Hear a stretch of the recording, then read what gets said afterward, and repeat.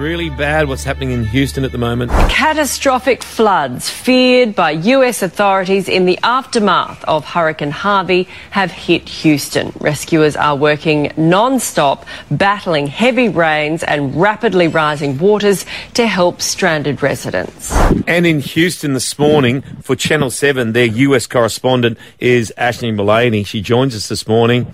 Good morning, Ash. Ash, thank you so much for your time. Good morning, guys. We have never seen such flooding in our lives, and we're hearing it's a once-in-a-million-year event. Yeah, I wouldn't be surprised at all to hear something like that. It's just unbelievable, the scale of the devastation, and I'm looking at it from the ground level. We are basically in ground zero in Houston at the moment. Where I'm standing at the moment, I'm in downtown, just next to the university, which is just... everywhere you look, there's water, and every road you try and drive down, there's water. And this is just such a dangerous situation. And, you know, you can see the destruction in terms of homes and property damage, but my fear really is that we are a long way from knowing what the toll is for lives. I mean, there's just no end in sight at the moment for this rain, and until that water starts to recede, I don't think we're going to have any idea just how much loss of life there has been, because I'm sure there have been plenty of people that just couldn't make it out. Now, working in a newsroom, a busy one at that, you would see lots of images, and you were saying off air you have never seen anything like this. It's quite staggering. It is staggering. It's just, you know, someone described this as a disaster happening in slow motion, and that kind of is what it feels like. You know, oftentimes there'll be a cyclone that comes through, or in this case, Hurricane Harvey, but, you know, and it will sweep through quickly. The damage is done. There's a trail of destruction, but this is just dragging on for days and days, and it is just hard to imagine how this city could possibly withstand any more water, but it's coming. By the time Harvey is done with Houston, it will be 1.2 metres of water.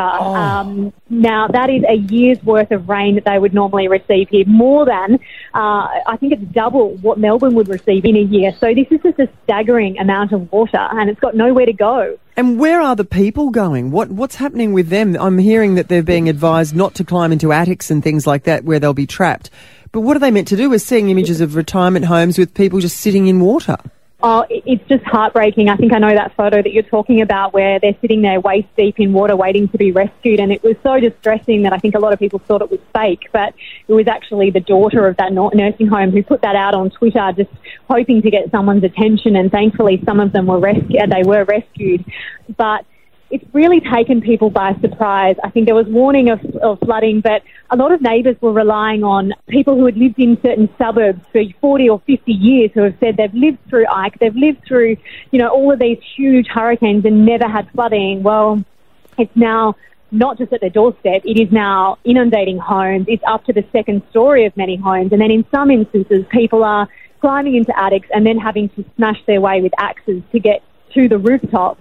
And that's why police are saying, you know, if you need to be rescued, climb to the rooftops. And you've seen some of those dramatic pictures of people being pulled off the roof. But they're just running out of resources too. The authorities are completely overwhelmed. And now it's down to the citizens here who are using their own boats, people who have come from interstate to bring their boats and try and help with the rescues. But it's getting desperate. You know, I was just talking to a paramedic on the phone who's doing rescues, and he said it's getting to the point now where people are just, they're exhausted and they're tired, and it's starting to get to that point where they can't rescue everyone, and so people are getting angry. He's heard of people trying to jump on boats and take over boats because they've been left behind. Desperation. These people are in desperate need of help.